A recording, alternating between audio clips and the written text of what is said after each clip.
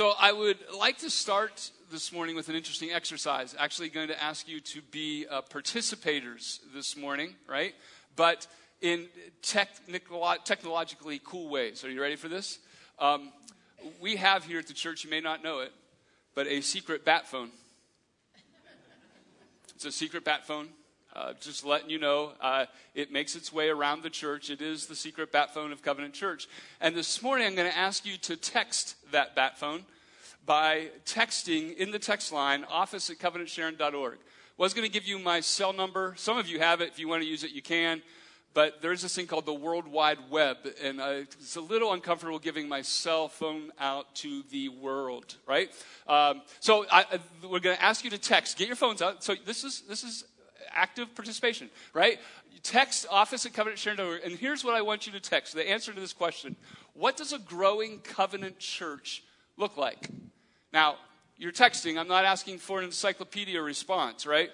So what is it that a growing covenant church looks like? A statement that you hope will be true of Covenant Church in 3 to 5 years, 7 years, 10 years. What does a growing Covenant Church look like? And if you're not a part of Covenant Church and you're watching online today, then even just think about your church that you typically go to, or to the larger church, the church. And what should the church look like in the next 3 to 5 years? So we're dreaming together, right? Thinking together about what the church should be, and what we want our church to look like as a movement of God. Now, I know that's a lot to ask for you, ask of you on the fly. So I'm going to run through some things that I often think about and pray for regarding Covenant Church in the next 3 to 5 years.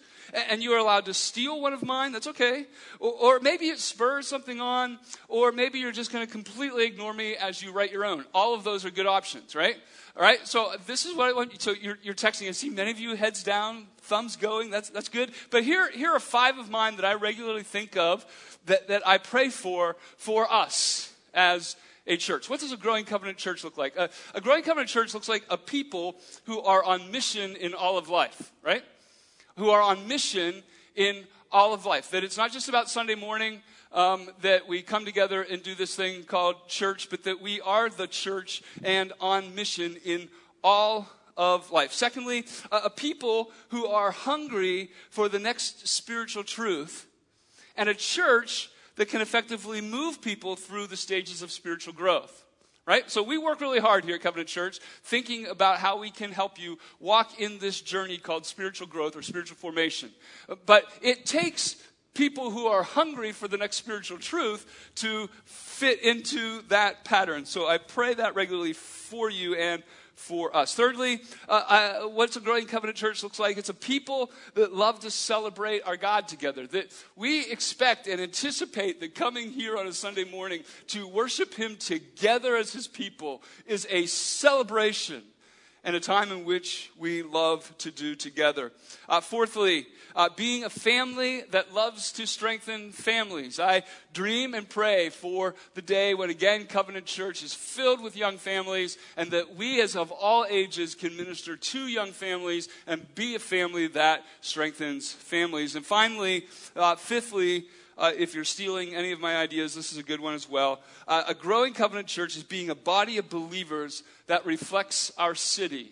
Like if you took a cross-section of Sharon and looked at what that looked like, that we on a Sunday morning would look that way, right?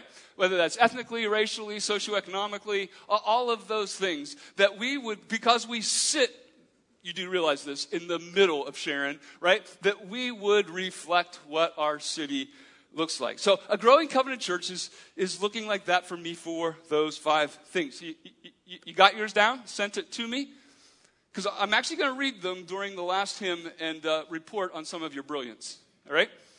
All right, so here we go. Now, that's a very fascinating topic, and there's a lot of me, right, that would love to stop now and take the secret bat phone, right, and just begin to read them and begin to unpack those, and we would spend the next 3 to 7 hours figuring that out, right? But that's not the purpose of the sermon this morning. That's not a bad project to take on as you text me all these wonderful things. It's not the point of this morning. So I ask you this question, and I'm very interested in your responses, because the historian that writes 2 Kings And the story of Elisha that we've been thinking about since January tells a really, really strange story at the beginning of chapter 6. And as strange as it is, I think the point of the story is to tell of a growing movement in the church in Elisha's day. And then I think to share 3 really important keys to that growing movement. So we're going to look at 2 Kings chapter 6, verses 1 through 7. 2 Kings chapter 6, verses 1 through 7. So if you have your Bibles, turn there, or on those cool electronic devices that you already have out, you can find it in there someplace. And we're going to read from that for just a second. But let me come back and make sure that we're grounded in our memory verse, because I think our memory verse has a lot to do with the reality of where we go today. But our memory verse in this series has been not from 2 Kings, but actually from Revelation 21:5. And if you would if you would love to, if you want to celebrate and worship in reading God's Word together, then maybe from memory, or you can cheat because it's on the screen. Let's read together Revelation 21:5. Ready? And he who was seated on the throne said, "Behold, I am making all things new." Also, he said, "Write this down, for these words are trustworthy and true." Listen carefully to our text this morning to hear the new things that God is doing, and let's think together about the new things he is doing in our lives as well. 2 Kings chapter 6, verses 1 through 7. Now, the sons of the prophets said to Elisha, "See, the place where we dwell under your charge is too small for us. So let us go to the Jordan, and each of us get there a log, and let us make a place for us to dwell there." And Elisha answered, "Go." Then one of them said, "Be pleased to go with your servants." And Elisha answered, "I will go." He was a man of few words. So he went with them, and when they came to the Jordan, they cut down trees. But as one was felling a log, his axe head fell into the water, and he cried out, "Alas, my master, it was borrowed." Then the man of God said, "Where did it fall?" When he showed him the place, he cut off a stick and threw it in there and made the iron float. And he said, "Take it up." So he reached out his hand and took it. That's a weird story. Right? There's a reason that you never hear anybody preach this text unless they're walking through 2 Kings in the life of Elisha, right? Because this is one that jumps out at you and goes, "Man, this is going to be good," right? But it's here. And I want us to see it in all of its glory, because I think there's some amazing things to behold in God's Word as always. I first want you to see in that text that there is a growing movement of God. There is a growing movement of God. We need a flashback in order to see this in its entirety, right? So back to 1 Kings 19. You don't have to turn there unless you'd like to. But in 1 Kings 19, the very first message that we shared in Elisha, we were in 1 Kings 19. It is a time in which Elijah, not Elisha, is the leading prophet in Israel. And he serves alongside a very evil king. His name is Ahab. And Ahab had an even more evil wife. Her name was Jezebel. It's a rough time to be a prophet of God in 1 Kings 19, when easily the majority worship Baal as their God and not Jehovah God. The one true God is angry at his people, and he's bringing judgment on them, and he's using Elijah to communicate that judgment. In the midst of that, God does some amazing miracles through Elijah. The greatest being defeating the prophets of Baal in 1 Kings 18, kind of a really cool God showdown. If you've not read that story, that's a great story you want to read in 1 Kings 18. But as we turn to 1 Kings 19, even though God is doing all of these things, we find Elijah running from this evil Jezebel who wants to kill him. And in 19, we find him very much alone. In fact, twice in 1 Kings 19, Elijah says, "I even I am the only one left. He was isolated, alone, by himself, in a place of despair and devastation. And yet it's in that place that God shows up. And he tells Elijah that a day is coming that he will see, ready for this, 7,000 in Israel, whose all of their knees have not bowed to Baal, and every mouth that has not kissed him, right? So at the very end of 1 Kings 19, in the midst of his devastation, God shows up and he makes him a promise. I know you feel all alone, but there is a day that is coming when there will be 7,000 who have never even bowed to Baal, let alone changed their mind from Baal by virtue of the power of God. And it gave Elijah hope.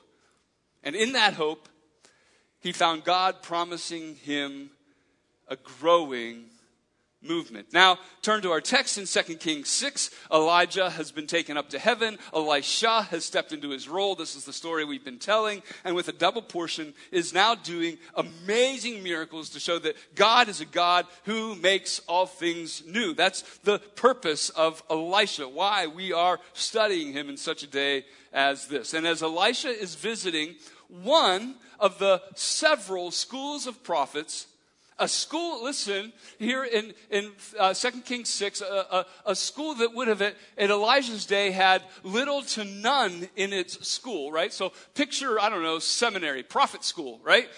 In the reality of this, but it's really a picture of the church. And in Elijah's day, Elijah's feeling all alone because if there is anybody in these school of prophets, they're hiding out in caves. Like, literally hiding out in caves because they fear for their lives. But in 2 Kings 6, did you hear what's happening? Like, you should get excited about this. In 2 Kings 6, Elisha visits this one, probably one near the Jordan River, right? And one of the prophets comes to him and excitedly says, Elisha, there ain't enough room for all of us. Like, we're growing. Like, there's more coming to learn about Jehovah God. And this space, we're not only not in our caves, but in this place that God has given us, it's too small. There is, listen, we can easily flip by it. I want you to see that the promise of 1 Kings 19 is coming true. And Elisha is getting to see it. There is a growing movement of God. It's not unlike a movement that some of you have seen in this very place.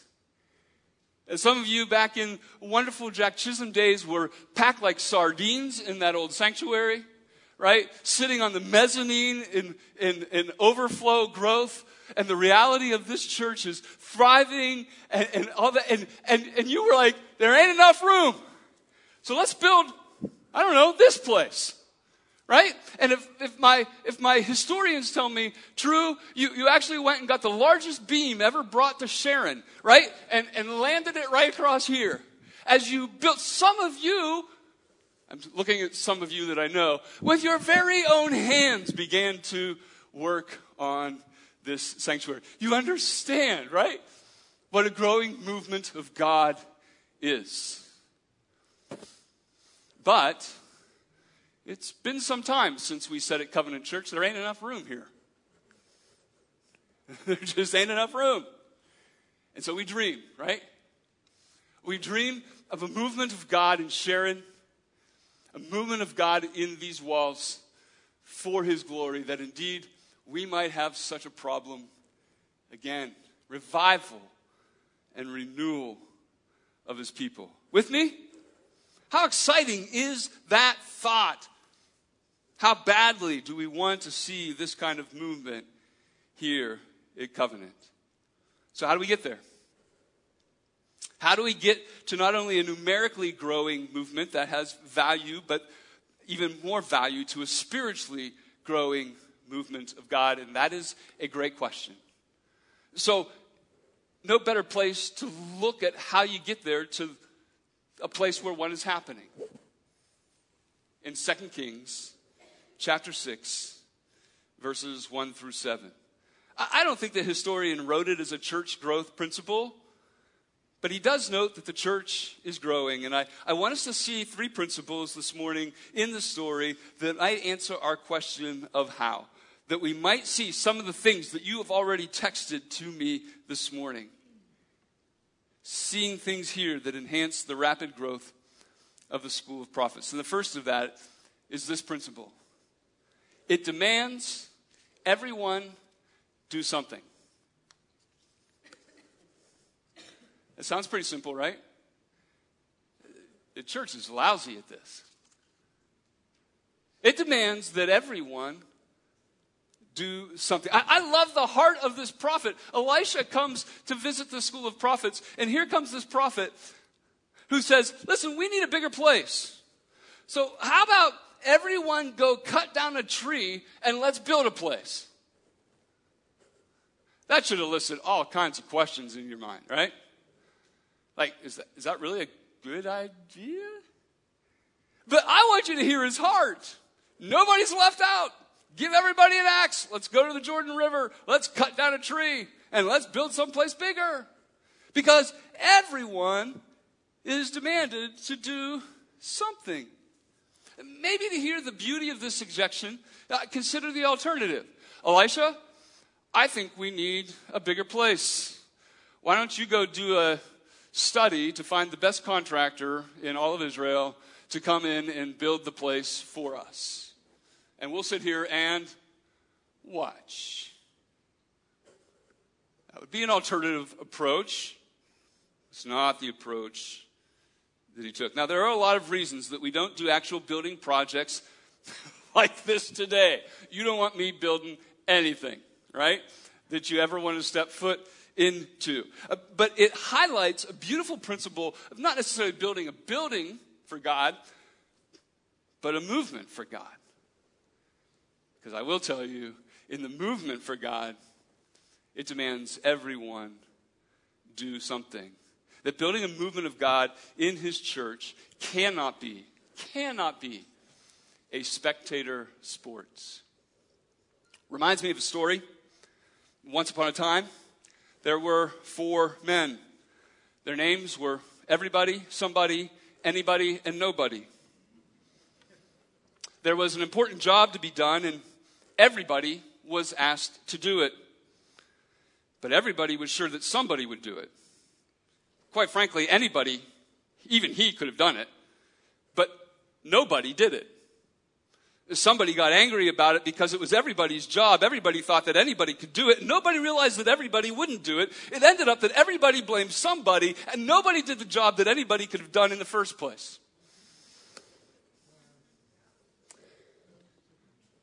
Now, you're smiling and nodding your heads because you're thinking one of two things. This is my church, or this is my workplace.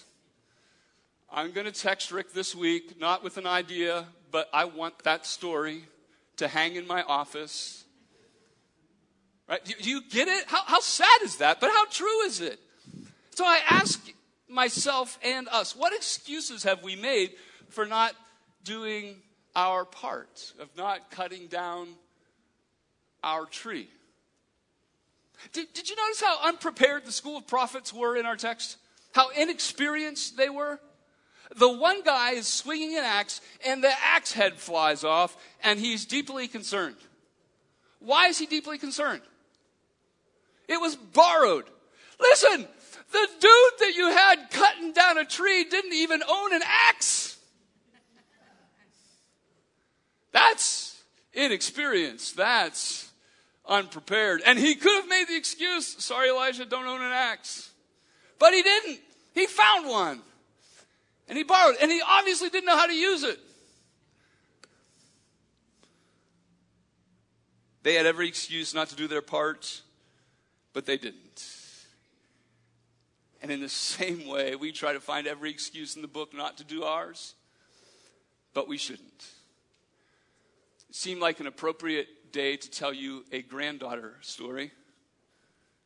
So Grace, whom most of you have met, she runs around here after church every once in a while.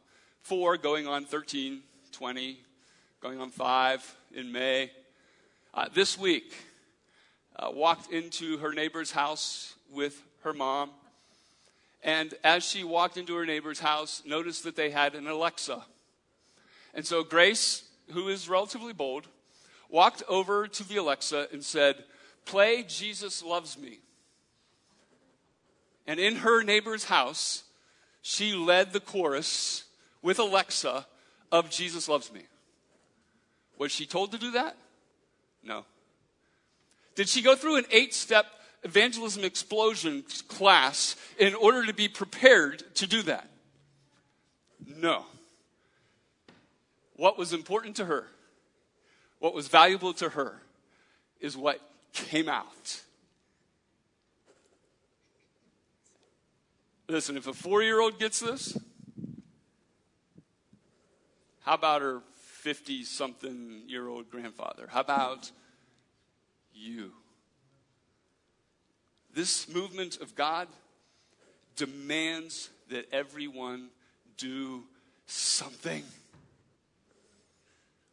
Secondly, it requires that leaders are to go with you. Look at the text. The prophet says, "We are all going to the Jordan to cut down a tree." Elisha says, "Go," but it doesn't stop there. Another prophet speaks up and says, "Elisha, be pleased to go with your servants." And Elisha says, "I will go." Notice the obvious, how easy it would have been for Elisha, this miracle worker, this prophet of God, this leader in the church, to elevate himself as that prophet, as the guy that God is calling out to do miracles through, as the head honcho, and that in a building project, he might be more of a supervisor than a participant.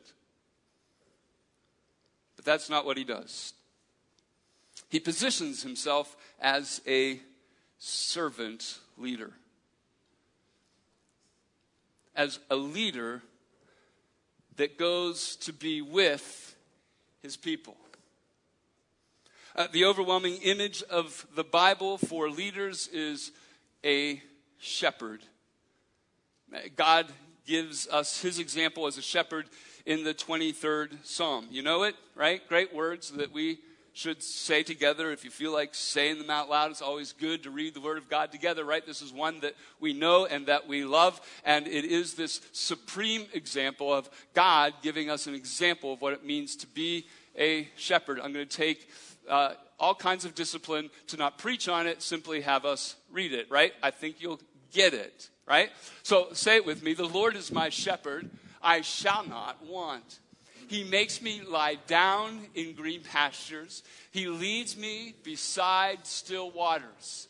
He restores my soul.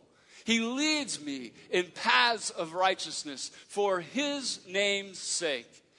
Even though I walk through the valley of the shadow of death, I will fear no evil. For you are with me, and your rod and your staff, they comfort me. You prepare a table for me in the presence of my enemies. You anoint my head with oil, and my cup overflows. Surely goodness and mercy shall follow me all the days of my life, and I shall dwell in the house of the Lord forever." Hear it. A leader, a shepherd that is with his people. Listen, we can keep going. God actually disciplines poor leadership in Israel in Ezekiel 34 through the image of, guess what? A shepherd.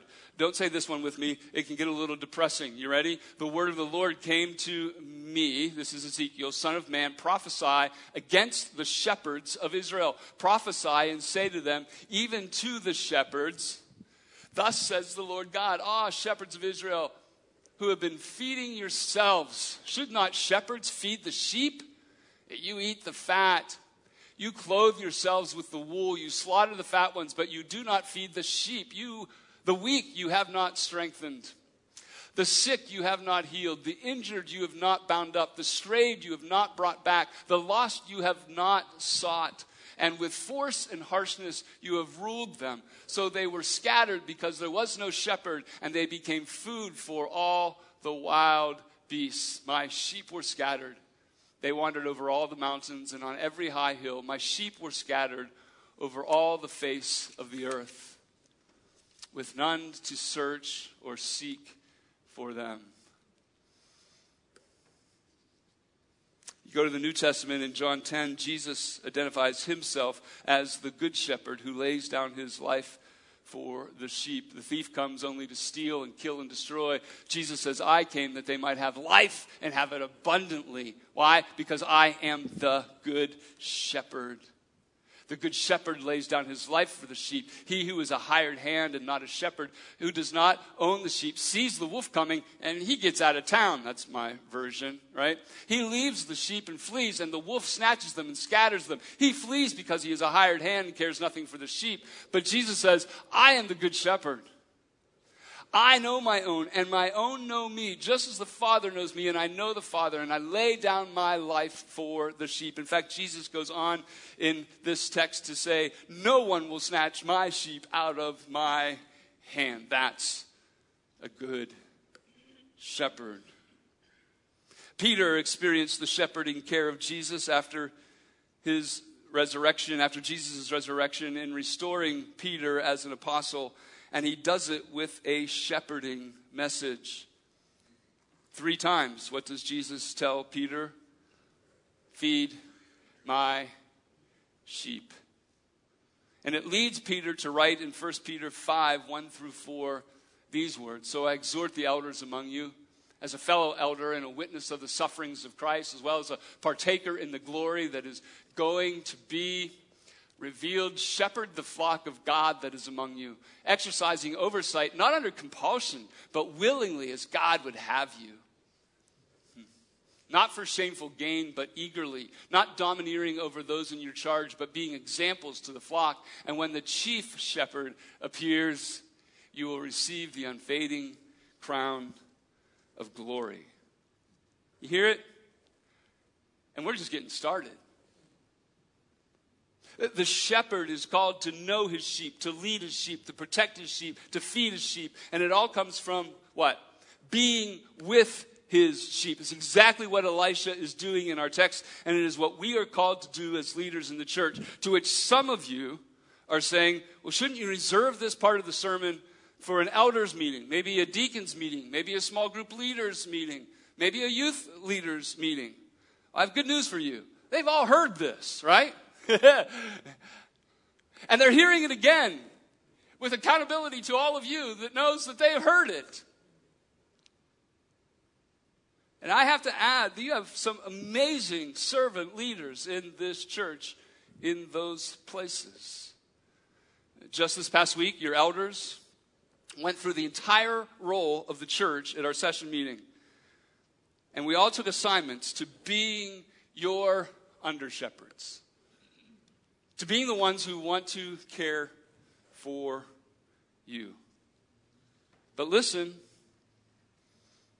I don't think it's just the professional shepherds, the elders, the deacons, the small group leaders, the youth group leaders. I really believe that if you don't have someone in your life that you are shepherding in some way, that you are leading in some way, in some spiritual journey or life journey, then you've missed the first point. So let me go back.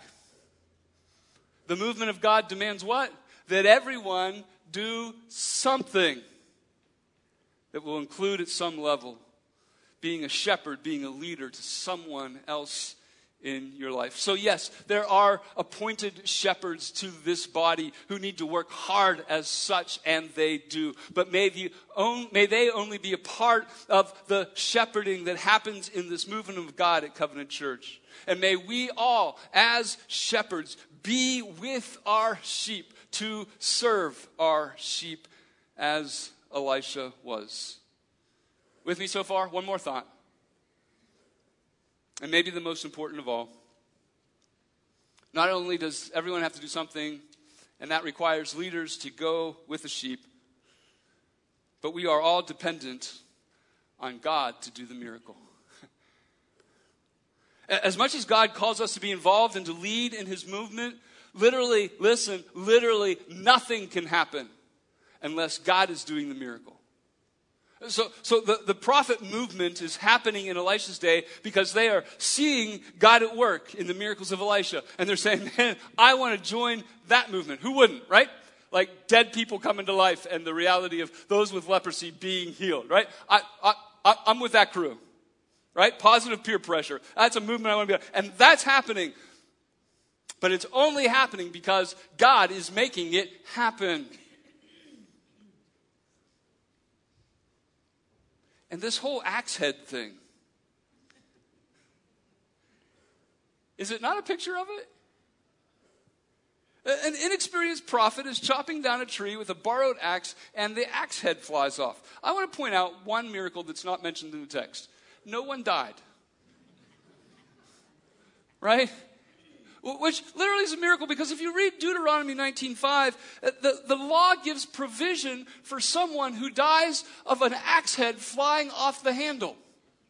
It really does. So it must have happened. So I'm sort of not joking. It's a miracle that this thing flies into the Jordan River and not into somebody's portion of their body. Some kid's going to draw a picture of that. Nuts. Instead, the axe head goes into the Jordan River. The prophet is more than a little concerned because it's a borrowed axe, so he calls Elisha over. And this is where my mind goes weird. You're used to this, right? But I'm wondering, what is this prophet expecting Elisha to do? Right? So, what was it? Hey, Elisha, come over here. The river's running a little hard today, but God's with you. Why don't you go in and get my axe head? Or maybe this prophet was near the Jordan River at the very beginning when Elisha took the cloak of Elijah, right? Remember this? And he hit the Jordan River, and the Jordan River split. He's like, that'd be cool to see again. And listen, I won't even get my sandals wet when I go in to pick up the axe head. Can I tell you what nobody was expecting? For Elisha to cut off a piece of a tree, throw it in the river, and for the axe head to float. Wasn't even close to anything anyone expected. And you know why? Because God said, I'm doing this thing. Quite frankly, right? If Elisha comes over, he wades in and gets it, everybody goes, Elisha, you're the dude. If Elisha takes the jacket and hits the river and the river parts, you go, man, that is so cool. I can't wait till you do that again. But when Elisha takes a piece of a stick and throws it in the water and the axe head floats, I'm going, dude, how'd you? You didn't do that. No, I didn't do it. God did it. God did this thing. Just like God's doing this thing of growing his movement in our people.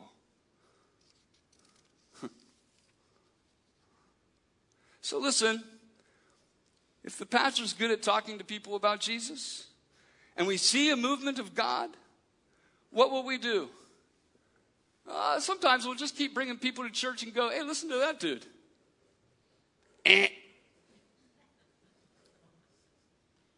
We'll keep depending on the pastor to talk to people about Jesus. We might even just bring them to church and say, hey, listen, but we will often begin to focus on whom? The pastor, and not God.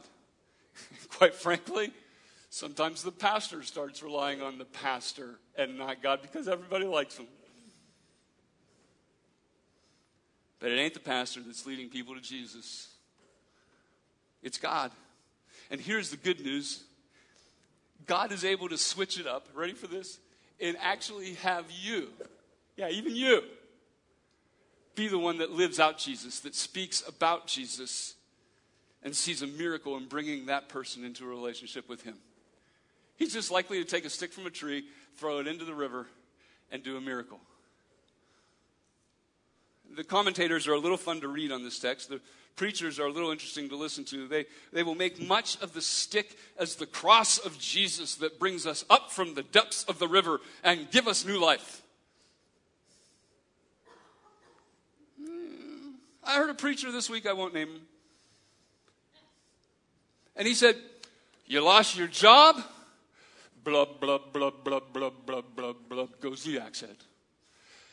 You lost a relationship, blub, blub, blub, blub, blub, blub, blub, blub, blub, goes the axe head.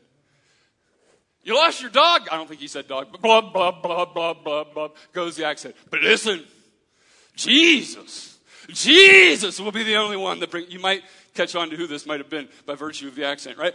Jesus will be the brand. Listen, that's good stuff. I only make half fun of them. But I don't think it's the point. It's not that Jesus can. I think the historian's point is that only Jesus will. Jesus isn't a multiple choice option here. He's the only one. That's what he's communicating to the school of prophets. The movement that you see is not because of Elisha. It's not because of you. It's all because of God. The opening chapters of 1 Corinthians preach well here. So listen to the Apostle Paul. 1 Corinthians 1, 26 through 31. For consider your calling, brothers. Not many of you were wise according to worldly standards. Not many were powerful. Not many of you were of noble birth. I love this verse. It makes me feel so good, right? But God chose what is foolish in the world to shame the wise. God chose what is weak in the world to shame the strong. And God chose what is low and despised in the world, even things that are not, to bring to nothing things that are. God chose a stick. He doesn't write this in, but God chose a stick in the Jordan to raise an axe head so that no human being might boast in the presence of God. And because of him, you are in Christ Jesus, who became to us wisdom. This is not the next slide, is it? God chose what is low. Maybe it is. Sorry. And thanks, Chris, because of him, you are in Christ Jesus, who became to us wisdom from God. It is righteousness and sanctification and redemption. So that as it is written, let no one who boasts in the Lord. A little later in that text, right? In chapter 3, the Apostle Paul goes on. He says, what then is Apollos? What is Paul? They're servants through whom you believe, as the Lord assigned to each. I, says Paul, planted, Apollos watered, but what? God gave the growth. So neither he who plants nor he who waters is anything, but only God who gives the growth. So maybe this morning as we close, hear the sermon in reverse. It is God who saves, point number one. So leaders, shepherds, feel confident as you go that God is up to something. And he's up to something through you. And all of you, God is not asking you all to do something because he needs you to, but because he's chosen you to. He doesn't want you to weirdly freak out with the word evangelism. He wants to amazingly freak you out with how he intends to use you for his movement in the church and in this valley. You didn't know it was a trick, right? That when you texted the Batmobile that you would be responsible. To be the one that goes and does it. To be the leaders that lead the people. But I hope you know that no matter how successful we are with any of those things, that it will be God that does it in our midst. And we get to have fun doing what he has planned before the foundations of the earth. So some questions. What are you doing for the movement of God at Covenant Church? How are you shepherding others in the movement of God in your life? And if you're stalled, are you stalled out of fear of failure, of feeling unequipped? I have good news. You are not responsible for saving anyone any more than Elisha was responsible for raising an axe head. But we are responsible for cutting the stick and throwing it in the water and trusting that God is going to do his thing. What does a movement of God look like at Covenant Church? It's a whole mess of messy people. A whole mess of messy people doing their part, active as shepherds, and watching God do miracles in our midst. By the way, Easter is upon us. Do you really think anyone would be surprised if they caught you talking in the next weeks about Jesus? Heck, it's Easter. We are going to take a break on Sunday mornings from Elisha for the next 3 weeks, but not take a break from Revelation 21:5. And the fact that God is always doing a new thing. So here it is, Easter 2021. God is doing a new thing. We will be jumping out of the book of 2 Kings and into the book of Revelation to look at the Easter story. And listen, everybody likes some good God conversation out of the coolness of the book of Revelation. I mean, just go to work and say, listen, next 3 weeks my pastor's going to be talking about Easter from the book of Revelation in the end times. It probably won't be nearly as exciting as what's rolling through their head, but it'll be good, right?